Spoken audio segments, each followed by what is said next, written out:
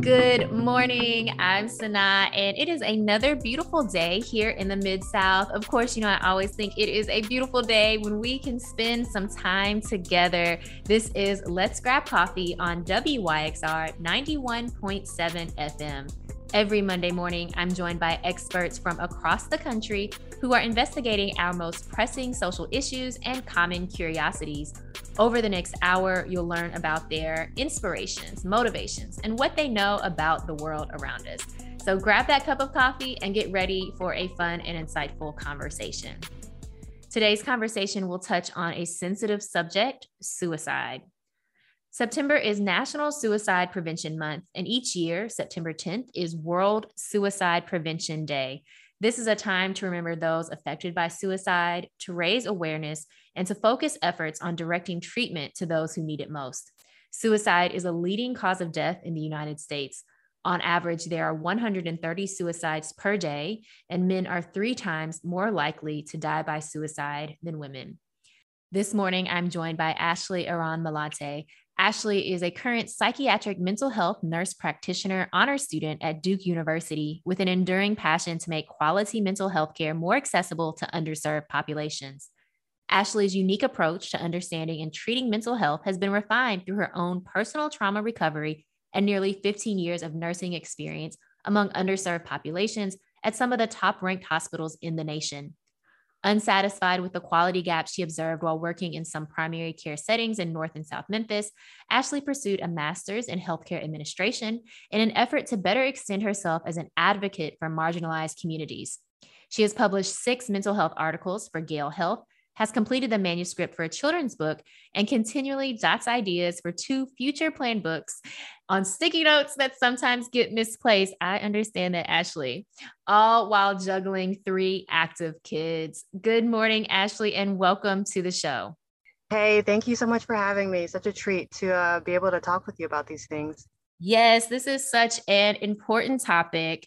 And, thank you so much as we were, preparing for this show. Just thank you so much for reminding me that September is National Suicide Prevention Month and such an important topic for us to discuss because it's often not discussed until something tragic happens. And so again, just a really good time for us to know more about suicide prevention and again to raise awareness. Yes, especially in the younger age groups, it's never too early to start discussing this. Yes, absolutely. I mean, I think one kind of shift that I've noticed in society or in U.S. society, I feel like there is an opening up of more conversations around mental health. So I think that is a good shift, but of course, more that we can become aware of when it comes to suicide in particular. Yes.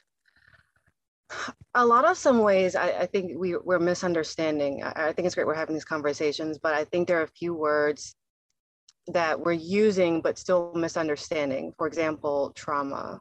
A lot of times we hear the word trauma and we think something catastrophic or something that results in a visible injury on someone. And we tend to overlook the fact that even a child being ignored by their caregiver on a regular basis is traumatic. And how, when we compile that on top of outside stressors and loneliness or access to substance use or being in a vulnerable neighborhood, we're indirectly creating, an environment for someone to harm themselves, even psychologically. So suicide prevention is unique in a sense where it's not just the responsibility of a mental health provider. It could be all of our responsibilities as humans just to know how to show up for ourselves first and then show up for someone else.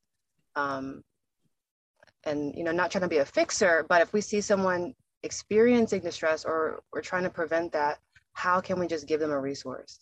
And give them that power to still have autonomy in their own decision making. Well, there was so much there that you just said that we can unpack. I mean, thinking first, let me just start with what you said about trauma, because we do often think, or we can identify more easily those kind of big traumatic events, right? So if they're, thinking about climate change and all of the displacement that's happening because of that, we can understand that as a big, I guess, capital T trauma. But I think you so eloquently described trauma is not just these big events that we might be able to specifically pinpoint that happened at this kind of one moment in time, but it's also all these other traumas that we maybe have thought of like, oh, that's just the way it is, or that's just how I grew up, or that was just, my family or my neighborhood. And we don't realize how those environments or even those regular interactions or lack of interactions have caused a type of trauma, to us, to how we're thinking about ourselves, how we're connecting with others. So I'm wondering if you could talk a little bit more about how we might start to think about trauma differently, and even what if you could go into depth more on how some of these types of traumas are impacting us. Sure. So I like to say that when someone is affected by trauma, if we don't understand it ourselves, there's a common tendency to minimize it. Or, you had a bad day at work. Well, at least you have a job. Or, at least you have food on the table. Your life is not XYZ. And there's more of a comparison and validating negative cycle that we end up putting ourselves in, knowingly or unknowingly. Or even someone experiencing a hardship, friend, family, or stranger, we might just say, it's not that bad. Or somehow putting the blame on that person caused that trauma themselves. Bullying is an example that we see in childhood. I actually had a childhood friend who completed suicide just because she was trying to get her mom's attention, and she was in middle school. But we forget how our actions can impact someone else, right? And we can't take their reaction back. So when we even use the word PTSD, we reserve that for war veterans typically. And not everyone, thankfully, is vulnerable to PTSD who experiences trauma, but we have to give ourselves permission to accept that we're vulnerable to certain conditions. And then how can we prevent that and talk about it regularly enough in a safe space to give it some normalcy? Mm-hmm. Yeah. I think part of what you said earlier was talking about how trauma or even just healing isn't just on mental health providers, even though, of course, very much important to seek out mental health specialists, but also how we have both individual responsibility for ourselves, but also to others, those that we say we're in relationship with or in community with, to kind of open up some of those conversations, and also to create environments that can be more healing, versus continuing to replicate some of these traumas that we've experienced or that those around us have experienced as well. So I want to actually start with more of the individual and kind of community aspect before moving to the mental health specialist or mental health provider aspect. But as individuals, what are some things that we can do to either open up some of these conversations or to create more, healing spaces for ourselves, but also for others as well? Oh, number one, recognizing that every behavior has a meaning. Right? Even if it's a positive behavior of remembering to, hold the door open for someone, or a negative behavior like acting out, or, being rude to your coworker, or however, every behavior has a meaning. And once we can really grasp that notion, we can just give ourselves a little more compassion that I'm behaving this way or responding this way because of something I'm experiencing internally. Right? Or if someone's rude to me, I can thoughtfully know that they're responding based on something they're feeling, and not just be reactive of they're attacking me.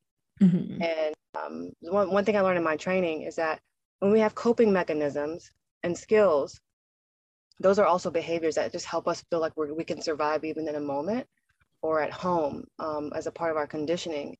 And in my training, I've been taught, don't take away something from someone, even if it's just a coping skill, if I'm not willing to replace it with something. Right? Because then it's just it's a disservice. And the conversations we can use, I like to use this analogy when we use the word help and helping others. Imagine a neighborhood. I mean, you can think North Memphis, for example, and a community or a group of people or organization wants to quote unquote help, right? Because there's great need. And if we're meeting a hunger need, they might regularly say, okay, every week we're going to bring you food, we're going to bring you bread and water. Is that okay? Great. And so every week we have these deliveries of meals. However, at week 3, somebody starts complaining that I'm getting tired of the same food, or can we get something different? Or if they might miss a delivery day, someone starts to get angry. Mm-hmm. And in that well-intentioned help, we disempower someone in need to be able to help themselves. So if we can instead say, hey, you know what, I'm going to bring you meals for 2 weeks. That's cool. But I'm also going to teach you how to bake bread, and then also how to sell it, and also how to manage your money so you can just serve yourself and then your community and then others. And that can become a multi-generational thing. I love that example. And I think that's so important because we often do get stuck in this cycle of, well, I just want to help you. Like, I know how I could make it better. Or if you only did this, or if you just had that, which I can provide for you. And right. We think that we're solving a problem, but we're not. So I love this idea of empowerment, and even what you said about the coping mechanisms, which I think is so important because oftentimes we might be able to identify in ourselves, or maybe identify in those that we're in relationship with, some unhealthy coping mechanisms. And we often focus on eliminating those coping mechanisms without, as you mentioned, needing to replace it with something else. Those coping mechanisms were created for a specific reason. They solved a specific problem, which may or may not even actually exist anymore. But yet that practice is still being used. And so how can we replace it with something else that will be healthier and that will be a response to maybe what is actually happening in the moment versus maybe the reminders of what has happened in the past? Absolutely. Along those same lines, when we're looking to help someone or have that conversation, especially hard conversations, the acronym that I think of is WAIT, W-A-I-T. Why am I talking? So if you can ask yourself that, quietly before you go to volunteer someone advice who just wants to be seen and just like, shut up, just sit quietly. I'm going, why am I talking? Is it because I want to feel like I'm saving someone? Is it because I feel like I have to please? It's a useful way for us to help pause and check in with ourselves before we reach in to help someone. Mm-hmm. I love that idea of why am I talking? Oh, because we talk so much. Yes. It's like, is it my ego that wants to talk? Is it my expertise? I mean, really, it gives you some good insight. I know. I'm already, I feel that this was so timely that you shared this, because I'm like, oh, I'm going to implement this immediately. I wish you would have told me this a couple of days ago. Oh my goodness. But what you just said about, this idea that sometimes the people that, are talking to us, right, or sharing with us, it's just this need to be seen, to be heard, to be held in that moment, right? Whatever they're saying, to just be acknowledged. And that is so important to all of our human experience, that need to be seen, to be fully seen, to be seen as who we are, or maybe even to be seen as who we hope that we can become. Yeah. And so when we, do all this talking, talking and fixing and quote unquote helping, make them seen first, and then you got the rest. Right? It is definitely a process. So I love that that simple mind shift of like, wait, okay, why am I talking? I'm definitely gonna keep that one in my mind. It's such a good one. It's great. That one is really good. Let's take a quick break. You're listening to Let's Grab Coffee on WYXR 91.7 FM. I'm Sanaa, and I'm here with Ashley around Malate, and we're talking about mental health. And as you may know, September is National Suicide Prevention Month. Now, I know we were talking kind of more generally about kind of trauma and even, those moments when we are trusted enough for someone to open up to us. But I'm wondering, in the context of suicide more specifically, are there specific warning signs? Because, not everyone is going to say, oh, I've been thinking about harming myself, in some way. And in many times, people don't say anything at all, or, there's just a real sense of surprise when someone does complete suicide. So I'm wondering, are there any warning signs that we might be kind of on alert for? Yes, that's a great question. And then as in my early nursing years working in the hospital, I have dealt with, the sickest of the sick medically and cancer patients. And oftentimes their suffering and pain is visible to the eye. And unique to mental health and emotional pain, you and I are smiling in a great mood right now, but one of us could potentially be suffering inside. So removing the notion of someone looking okay and assuming they're okay based on dress, mood, even. I mean, you could be in a great mood 1 hour and a terrible one in the next. Something I like to joke about this is that even people who look well put together, quote unquote, materially successful, some of the rudest people I've ever met are the ones who are like vegan, Iron Man, like they have, they have it going on in life, but they don't have that emotional intelligence to really connect with the human. So there's so many misunderstandings about how we go about like accepting what looks like safe and normal. And even with depression, which is one of the leading causes of disability in the world, especially in this country, even pre-pandemic, it's a very complicated, misunderstood condition. And surprisingly, we're looking at new data that shows that depression might be overdiagnosed because part of it we might be missing types of bipolar disorder, right? And that's a more I'm not so sure, less pretty diagnosis.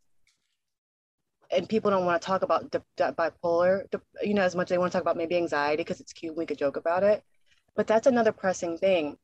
So depression is what typically leads to someone considering suicide, and depression has many faces. It could be someone just not wanting to get out of bed, or someone who just puts a smile on their face and is high functioning.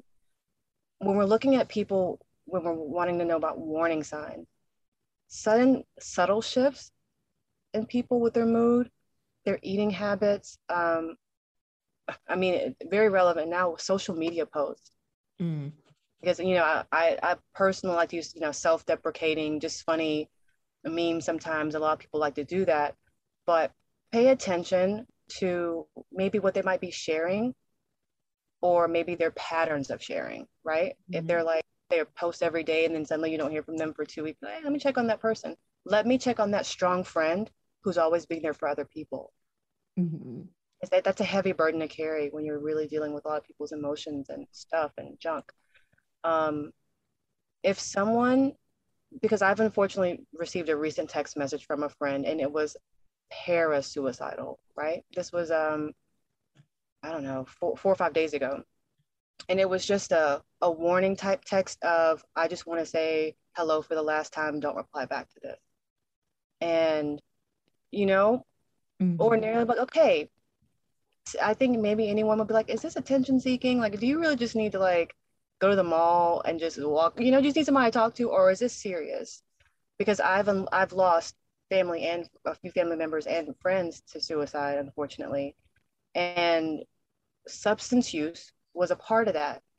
Mm-hmm. And now seeing that substances are more accessible to younger people, especially these days, it's easy to talk about alcohol, marijuana, but let's talk about the hard stuff that these kids have access to as well. Because statistically, suicidal thoughts are rising, self-harm, people who cut themselves or maybe pick at their skin a lot.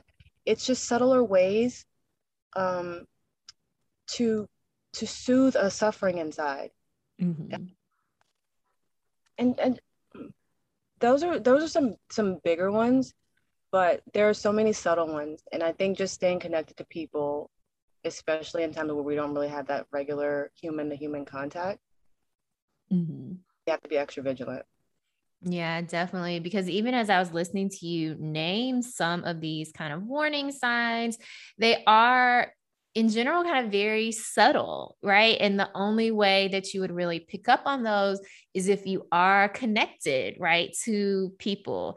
And, I know oftentimes people are so busy, you check in maybe a couple, times a month, right? Or you have friends where you only get to connect maybe every other month, and that's fine. But also that means there's a lot of things that would go unnoticed, because people can also be very guarded in what they share, or very selective in what they share as well. So even as I'm listening to you, I'm just thinking about how, we can create spaces where people feel more comfortable with even saying like, I'm kind of struggling with something, or it's not a good day for me, right? Or whatever the way you might express that you're feeling a little down or not like yourself.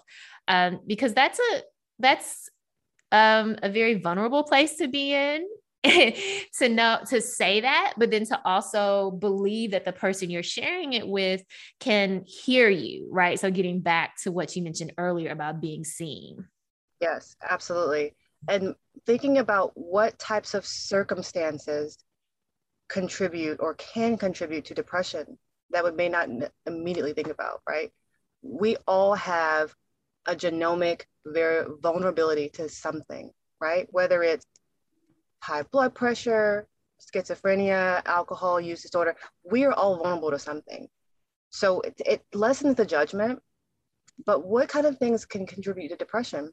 Okay, a new baby, a new move, loss of a job, especially these days, right? Or a pet, or moving to a new city where like you're suddenly away from all of your friends. Those are real life things. And you're in the academic setting as well. We've got grades, pressure for academic performance, and the access is so much different. So trying to prevent depression is the first step to trying to prevent, suicide, Mm-hmm. right? So normalizing just talking about our mood and our feelings and letting it be beyond the scope of just sadness or madness. Someone being really angry could be just depressed, right? That's just how it shows up for them. Mm-hmm. I saw a really unique meme the other day that said, we're all about, it's all good, it's all fine and well when we're talking about yoga and self-care days. But what about those times where we feel manic, or we black out, or we have dark thoughts? And that's those hard conversations that we need to have more often, because we just can't assume that, they look okay. They probably don't go through that hard stuff. Mm-hmm. Yeah, I think that was so important in what you were talking about earlier, how we might see someone and they look healthy, whatever that idea is in our mind. Right?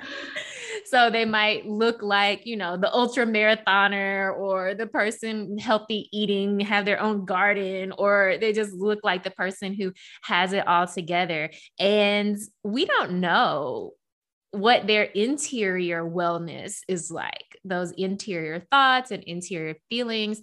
I know just for me, when I am feeling like in a mood, right, or I'm feeling down, the first thing I do is I tell myself, like, I'm going to get like dressed up and super fancy, right? And so in the days that you might, or I think anyway, I don't know what y'all would think, where I think like, oh, I'm really dressed up. Those are the days where I'm actually internally feeling the worst. But I think that just goes to speak to that point of, you don't know just by looking at someone from the outside what it is they might be dealing with internally. So again, just the importance of having those relationships where you are connected, but then also creating the space where someone can, share whatever it is. And like you said, normalizing those conversations. Yes. To validate your point about getting dressed up on your lowest days, I saw something recently, like, if you see me outside building an orphanage brick by brick, it's not just because I'm trying to do well, it's because I'm in crisis. Like, I'm having a really bad day. I need to go do something like great, to help somebody because I'm in distress. And with our access, even with, marginalized communities is where my heart is. I remember even just the help that I got when I had multiple seasons of trauma recovery, and the quick privilege it was to just be like, oh yeah, your insurance card says you can see 88 providers. You pick your top choice. You've got psychiatrist, psychologist, licensed clinical social worker, all the way, and it keeps going. But what about my uncle, who is uninsured, war veteran, who's homeless in the streets of New Orleans? What about him? Like, how do we have such extreme outcome differences? Mm-hmm. And how can we meet someone where they're at if they suddenly lose insurance and don't have that good access, right? What are some websites or apps? No, Instagram is not therapy, a replacement, but man, it sure does help when you need like just a quick affirmation, or like, wow, I didn't know that website existed. And NAMI.org, let me check it out. Mm-hmm. Or that suicide prevention hotline that was in my explore page, I'm going to save that, and then, or share it with a friend. So there's, even though social media is kind of complicate things, it gives us a fresher way to just reach people and meet them where they're at and give them resources when we don't feel like we have any at all. Mm-hmm. Yeah. I mean, I think that is key. Oftentimes when we really need these mental health services the most, we don't have access. So if you lose a job, which also means losing healthcare benefits, if you had mental health care covered under your health benefits, right? But then all of that is now gone. And the many other ways where access to mental health is, there's so many barriers, even finding a provider that might specialize in your specific types of trauma, or a mental health provider that might share your same, race, ethnicity, or gender, right?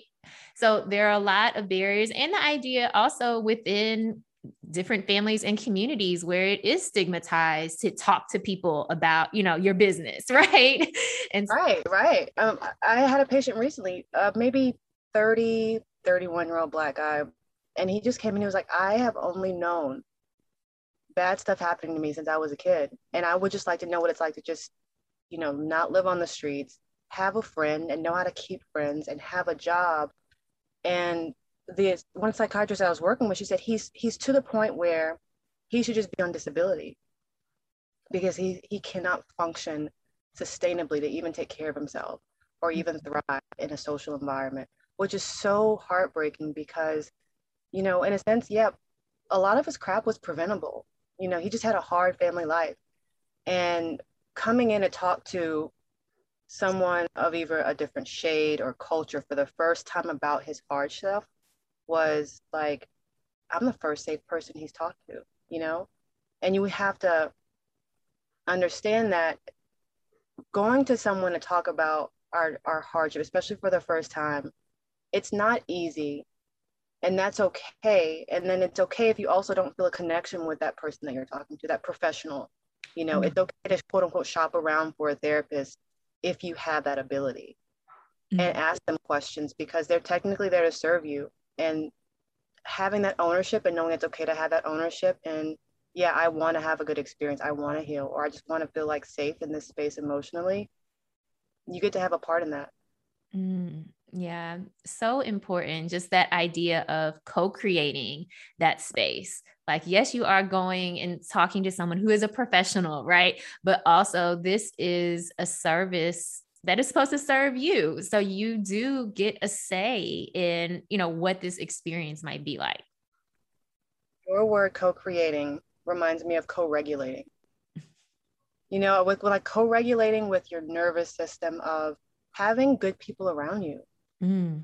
You know, you go to work, you might spend 10 hours a day at work, but you come home to a really crappy environment, right? Or even young people, they go to school and they're fine at school, but then they come home and the house is cluttered. There's too many animals. There's not enough food. It's too hot. It's whatever. You know, it's like these layers of stuff. And then the teacher wonders why the kids behave in this way at school, and then the parent wonder why the kid behaves that way at home. And it's just, if we can just help people control their environments and the people around them as best as they can. Mm-hmm. Your friends, I mean, we got some fake friends and friends who maybe not want to see you evolve to your highest self and master yourself, because where our attention goes, where our energy goes, it flows. And trying to make an appointment with a provider, there's a provider shortage, absolutely. You might have to wait a good 3-4 weeks to be seen. And then what can you do? What can we teach people to do in that interim? Mm-hmm. So they can still feel like they can comfort themselves or know how to get support and soothe themselves, like self-care practices, until they're able to really dig in with the provider. Mm-hmm. What are some of the ways that folks who are listening maybe could engage in some healthy practices to soothe themselves if they are experiencing some sort of kind of internal unrest, or maybe just a general feeling of like, you know, maybe depression or just kind of down? What are some things that people could do kind of right now? In the here and now, the short and dirty is there are, this is a very nerdy reference, but that we've got some chemicals in our brain that we can intentionally control with our thoughts. We can, you know, with our own breathing, we can regulate our heart.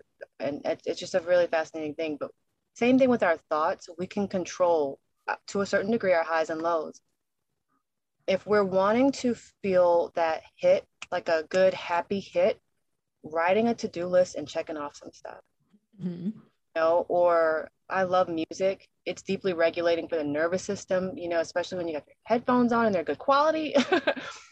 Good music that just makes you feel safe inside. It doesn't have to be about anybody else. Um, Boundaries.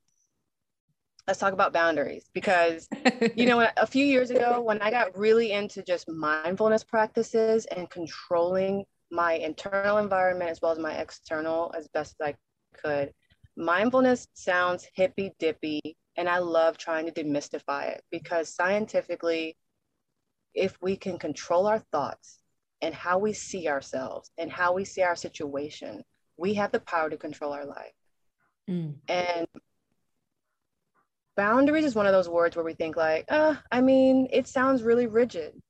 And it could feel rigid if you're not used to having order in your life or order in your mind. And there are different types of boundaries that people can include in self-care. There's time boundaries, right? I'm going to go to bed at 9 o'clock every night, because I know if I stay up too late, I'm going to be miserable in the morning. I'm going to oversleep for work, and I'm going to self-sabotage, right?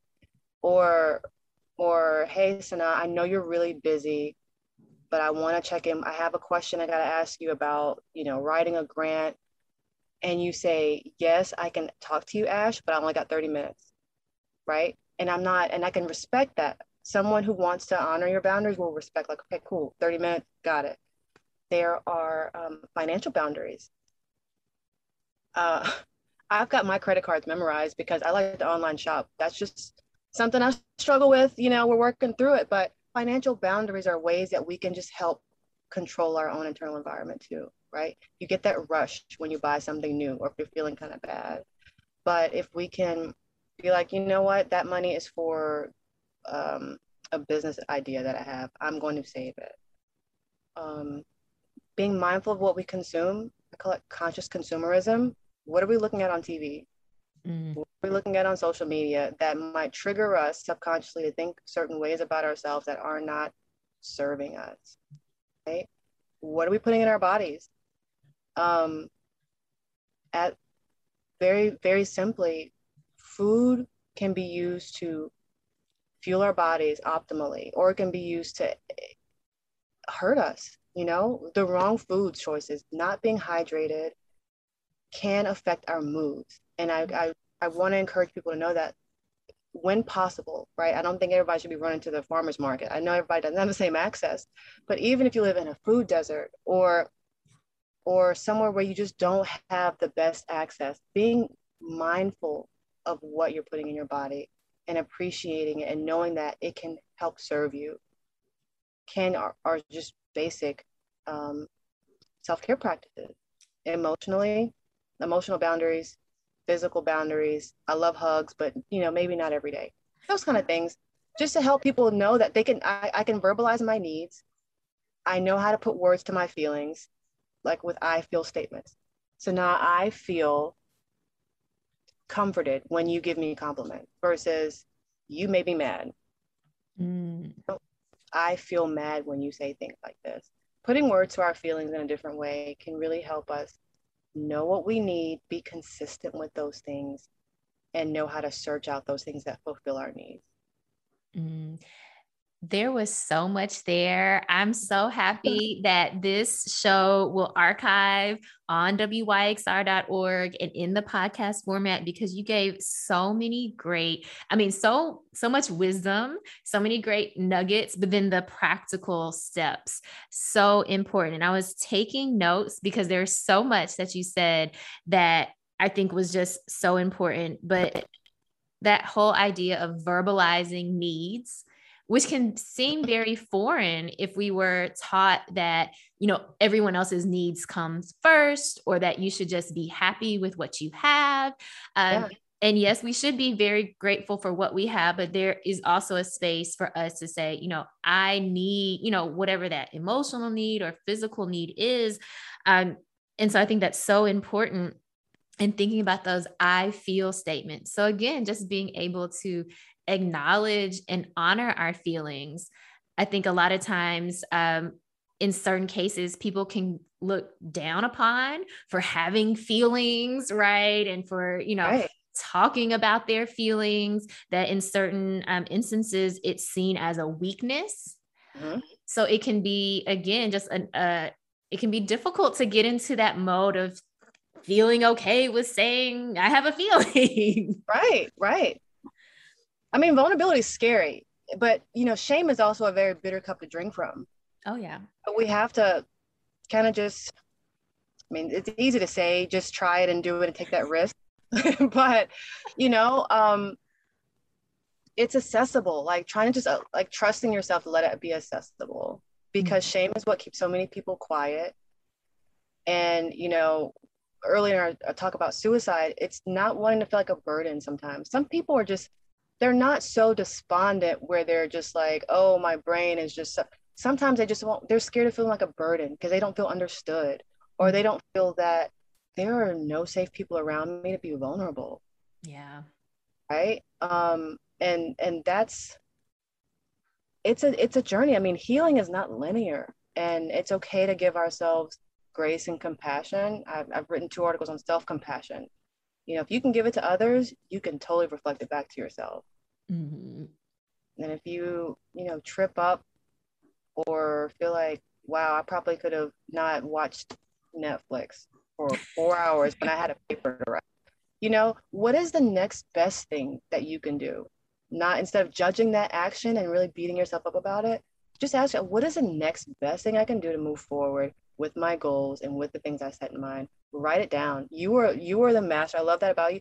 Writing things down in such an organized way and just reflecting back on it. Mm-hmm. Visualizing how you want to feel and what can help you get there. Mm-hmm. And it doesn't have to be a grand idea. I mean, this is quote unquote free things that a pharmacist can't give you. I can't give you in a prescription. And medications absolutely have their place, but just basic grounding skills for our own like self-sustainability keeps us so empowered. I love that, because you don't have to keep relying on someone else to tell you what you need, right? When I first started therapy, my therapist was like, you're not always going to need me, Ash. I'm like, yes, I am, because I need to talk to you every week. It's not because I'm always going through something, but I do need. And she was like, no, you don't. Like, I'm just giving you tools, and you're going to use those, and you're going to like break up with me for a good reason. I love now I'm like, okay, yeah, that doesn't make sense, but Yes. go pay it Uh, forward to somebody else now. I like this. I like this idea though of visualizing how you want to feel. Mhm. I think that's so important. I talk a lot about goal setting and visualizing how you'll feel when you reach a goal. But I think in Mhm. general, just visualizing how you want to feel, like what, which can seem, again, it can be like, seem so absurd. Like, what do you mean Yeah, how? yeah, But I think it comes with that belief that we should feel, maybe it's secure, right? We should feel seen, or we should feel, valued, or even just we should be able to feel happy and not second guess that happiness. yeah. And So, when we sustain those visualizing thoughts, when we have those goal setting, I want to be in this space, I want to be in this role, however you're literally training your brain and making those firings in your brain to stick and help you reach it. And those happy chemicals are going to meet you where you're at. And it's a really great thing. Absolutely understanding though, this is not a solution, right? right. Especially if there's real depression in place, because that's a clinical issue. I won't look, sunshine and playing in the grass does not fix everybody's feelings of depression. I want to really validate people who struggle in that way, especially if it's compounded with other co-occurring issues, anxiety, bipolar, schizophrenia, borderline. It keeps going. I want to validate those people who will feel that way. But one like little things that we can do to motivate others to do is to visualize at least how you want to feel or where you want to be. And that it can kind of it can keep you motivated when you're lacking in that area. Absolutely. And yes, so important that you again just brought that back. Like, these are just some tips that you might be able to use in the interim, but definitely, there is a space, a place, a need for accessing services. And I know we talked about how there are many barriers to that, but accessing the appropriate care is necessary. These are some tips that might be useful for some folks. I think the boundaries part, especially when you said, this idea of boundaries, which I hear folks tossing around a lot, like it's kind of in to talk about boundaries and Mm-hmm. enforcing boundaries. But something you said really stuck out to me, which is that just this idea of boundaries can maybe seem too rigid, especially if you haven't experienced, structure or order in your life. And to tie that back into how we started this conversation, a type of trauma that we might not think of as a trauma is not having some sort of structure in your life. Like, if you're growing up, you never knew what might be happening next. Every single day was completely different. That is a type of trauma, that instability.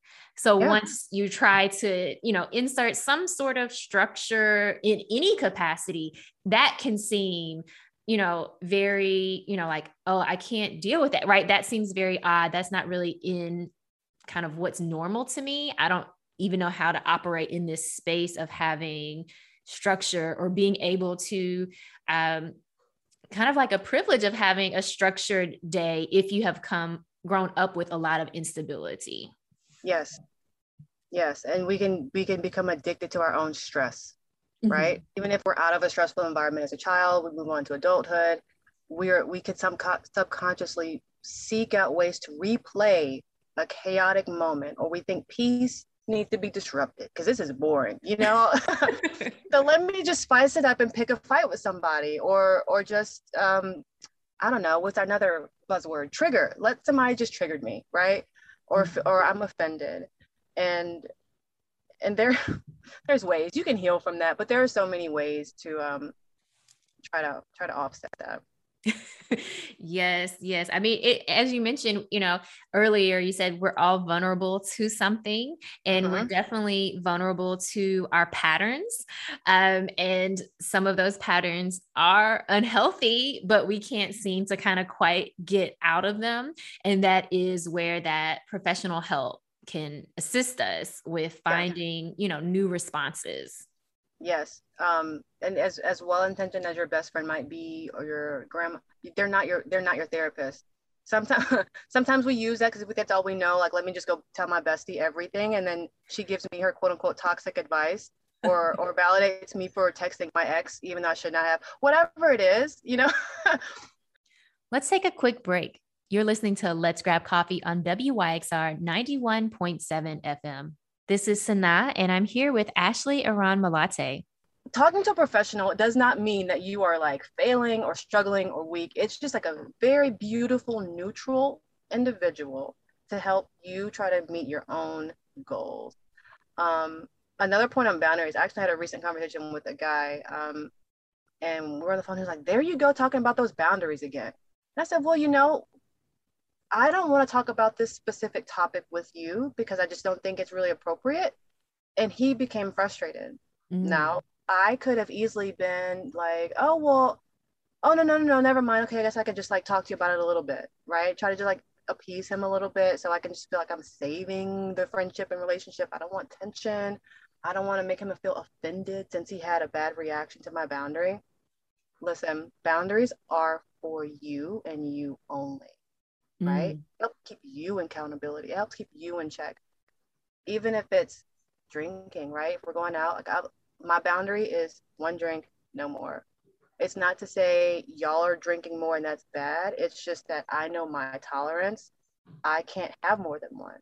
Whether I'm in recovery, I got to work tomorrow, I need much for, it's for you and you only. And that should, unfortunately should go without explanation to people. But I just want people to get the gist of like, your boundaries are all about you. Mm-hmm. Yeah. That's so important to remember. And again, that in itself can seem, that can be a struggle in itself to have something that's for you, right? Because that means, as you stated in your example, that means you might be quote unquote letting someone else down, or, and that I can risk losing a friend. Right. Yeah, absolutely. Just thinking about how common some of these issues are, as you mentioned, that we've all experienced some sort of trauma. I mean, for folks listening right now, we are experiencing a trauma called COVID-19. We're experiencing a trauma from that trauma, which is ignoring the amount of loss, human lives that have been lost to COVID-19. Just to name a couple of traumas that we're all experiencing. But as you mentioned, both of us are in educational setting. And, I see this with my students as well, both explicitly how they're dealing with these traumas, right? Both through what they say about how hard it is, and even through, what they don't say. And in fact, what we know is that about 20% of young adults reported serious thoughts of suicide. I'm thinking about last fall when this study was conducted, and that according to the Census Bureau's Household Pulse Survey, on young adult mental health symptoms, about 50% of their respondents also were struggling with anxiety or depression. So when we're talking about, how might are there warning signs, right? Or is there something we should be looking out for, at least among young adults? So folks 18 to 24 years old, it's more than most likely, right? You have that 50%, 50-50 chance that that young person in your life is dealing with some sort of anxiety or depression. Yes. And there's definitely a difference between feeling depressed and being depressed. Mm-hmm. Or being anxious, or having an anxiety disorder, because there's a few of them. There's a few different types, and a lot of those issues are compounded with stress. How can we manage anxiety or feeling anxious? It's easy to say, just, it's not that big of a deal. You're just going for a walk. But I'm like, no, that walk scares me because something happened to me when I was walking once, and that was really scary for me, right? That's hard to even verbalize for some people. Yeah. But there's so much need. And I'm looking at, the national, like 2021 national stats, LGBTQ youth. There's all ethnicities that are being affected, minority groups, where we still have those cultural stigmas of Black people don't get depressed. Nothing's wrong with you. You have 3 jobs to work. Like, oh, by the way, the secondary trauma. Like, I remember we lived in Midtown, and there was a violent crime, car accident. The glass from the window shattered onto the ground at a very busy intersection, and the glass was on the ground for, I would say, at least 3.5 weeks. Wow. Right.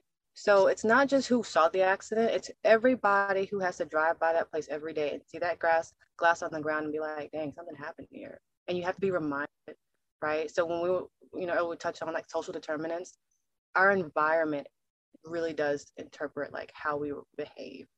It's our conditioning. And it's a regular reminder of, good and bad, positive or negative. I don't like to use the word good and bad, but I think really paying attention to what the youth can do. What are some creative ways or things that you think, especially with your age group in the university setting, that could help them, or what resources? Mm-hmm. Yeah. So we have, I will say the good thing at the University of Memphis is we do have a lot of student health services that are accessible to students. And we also have, kind of a process for students to get in touch with our dean of students. So again, accessing kind of the care that's available within the campus setting, but also accessing some relief from some of the burdens of being a student, right? Being in school and feeling this pressure to excel or succeed at a certain level in itself can cause that extra feeling of anxiety.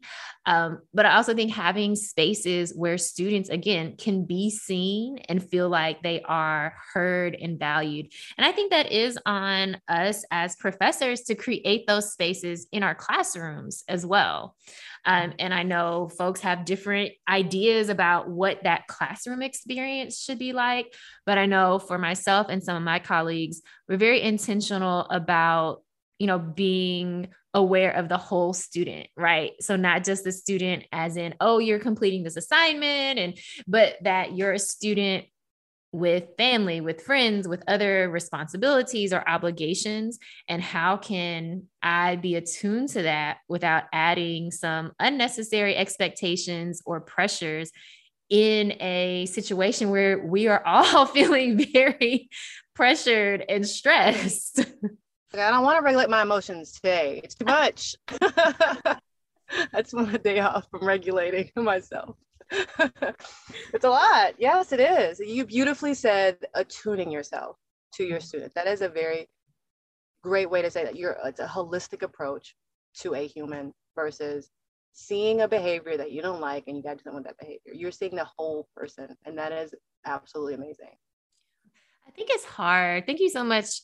And I think it's hard too for students to accept that, right? Because in so many ways in K through 12, students are really taught, one, like very rote learning, but two, like there is an authority figure and you kind of do what they say. And so it can be a process too, to get students to understand, like, I see the classroom as a space of, again, like co-creation, and as a space where, yes, there are things I want you to learn, but not at the expense of yourself. Right. Yes.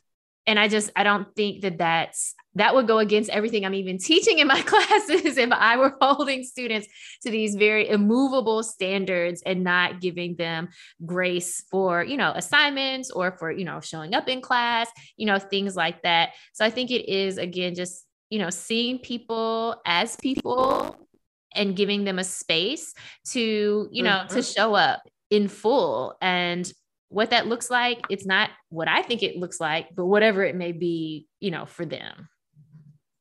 Yeah. So yes.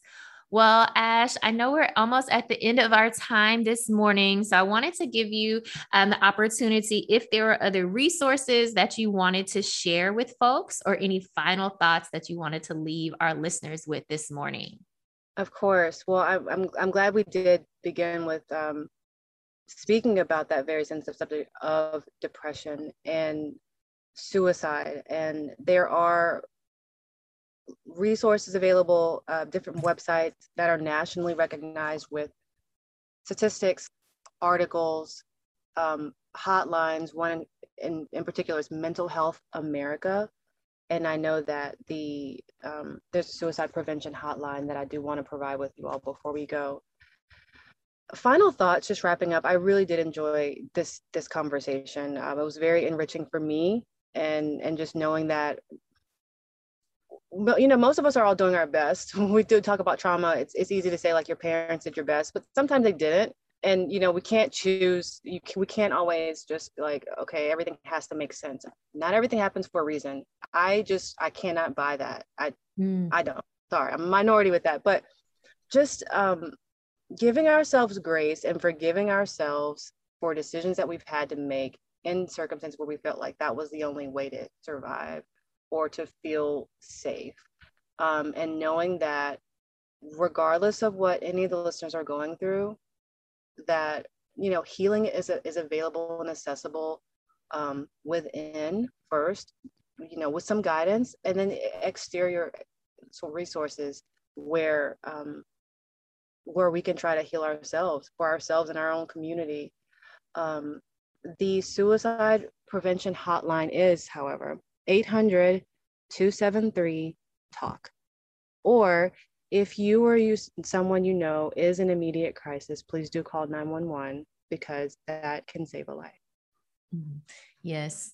Thank you so much, Ashley. It has been such a pleasure to have you here this morning. I know talking about a very sensitive subject, but one that definitely deserves our attention. So thank you so much. Thank you again to Ashley Aran-Malate for joining us this morning to talk about a very sensitive topic, but one that is also very important. And of course, that is suicide. September is National Suicide Prevention Month.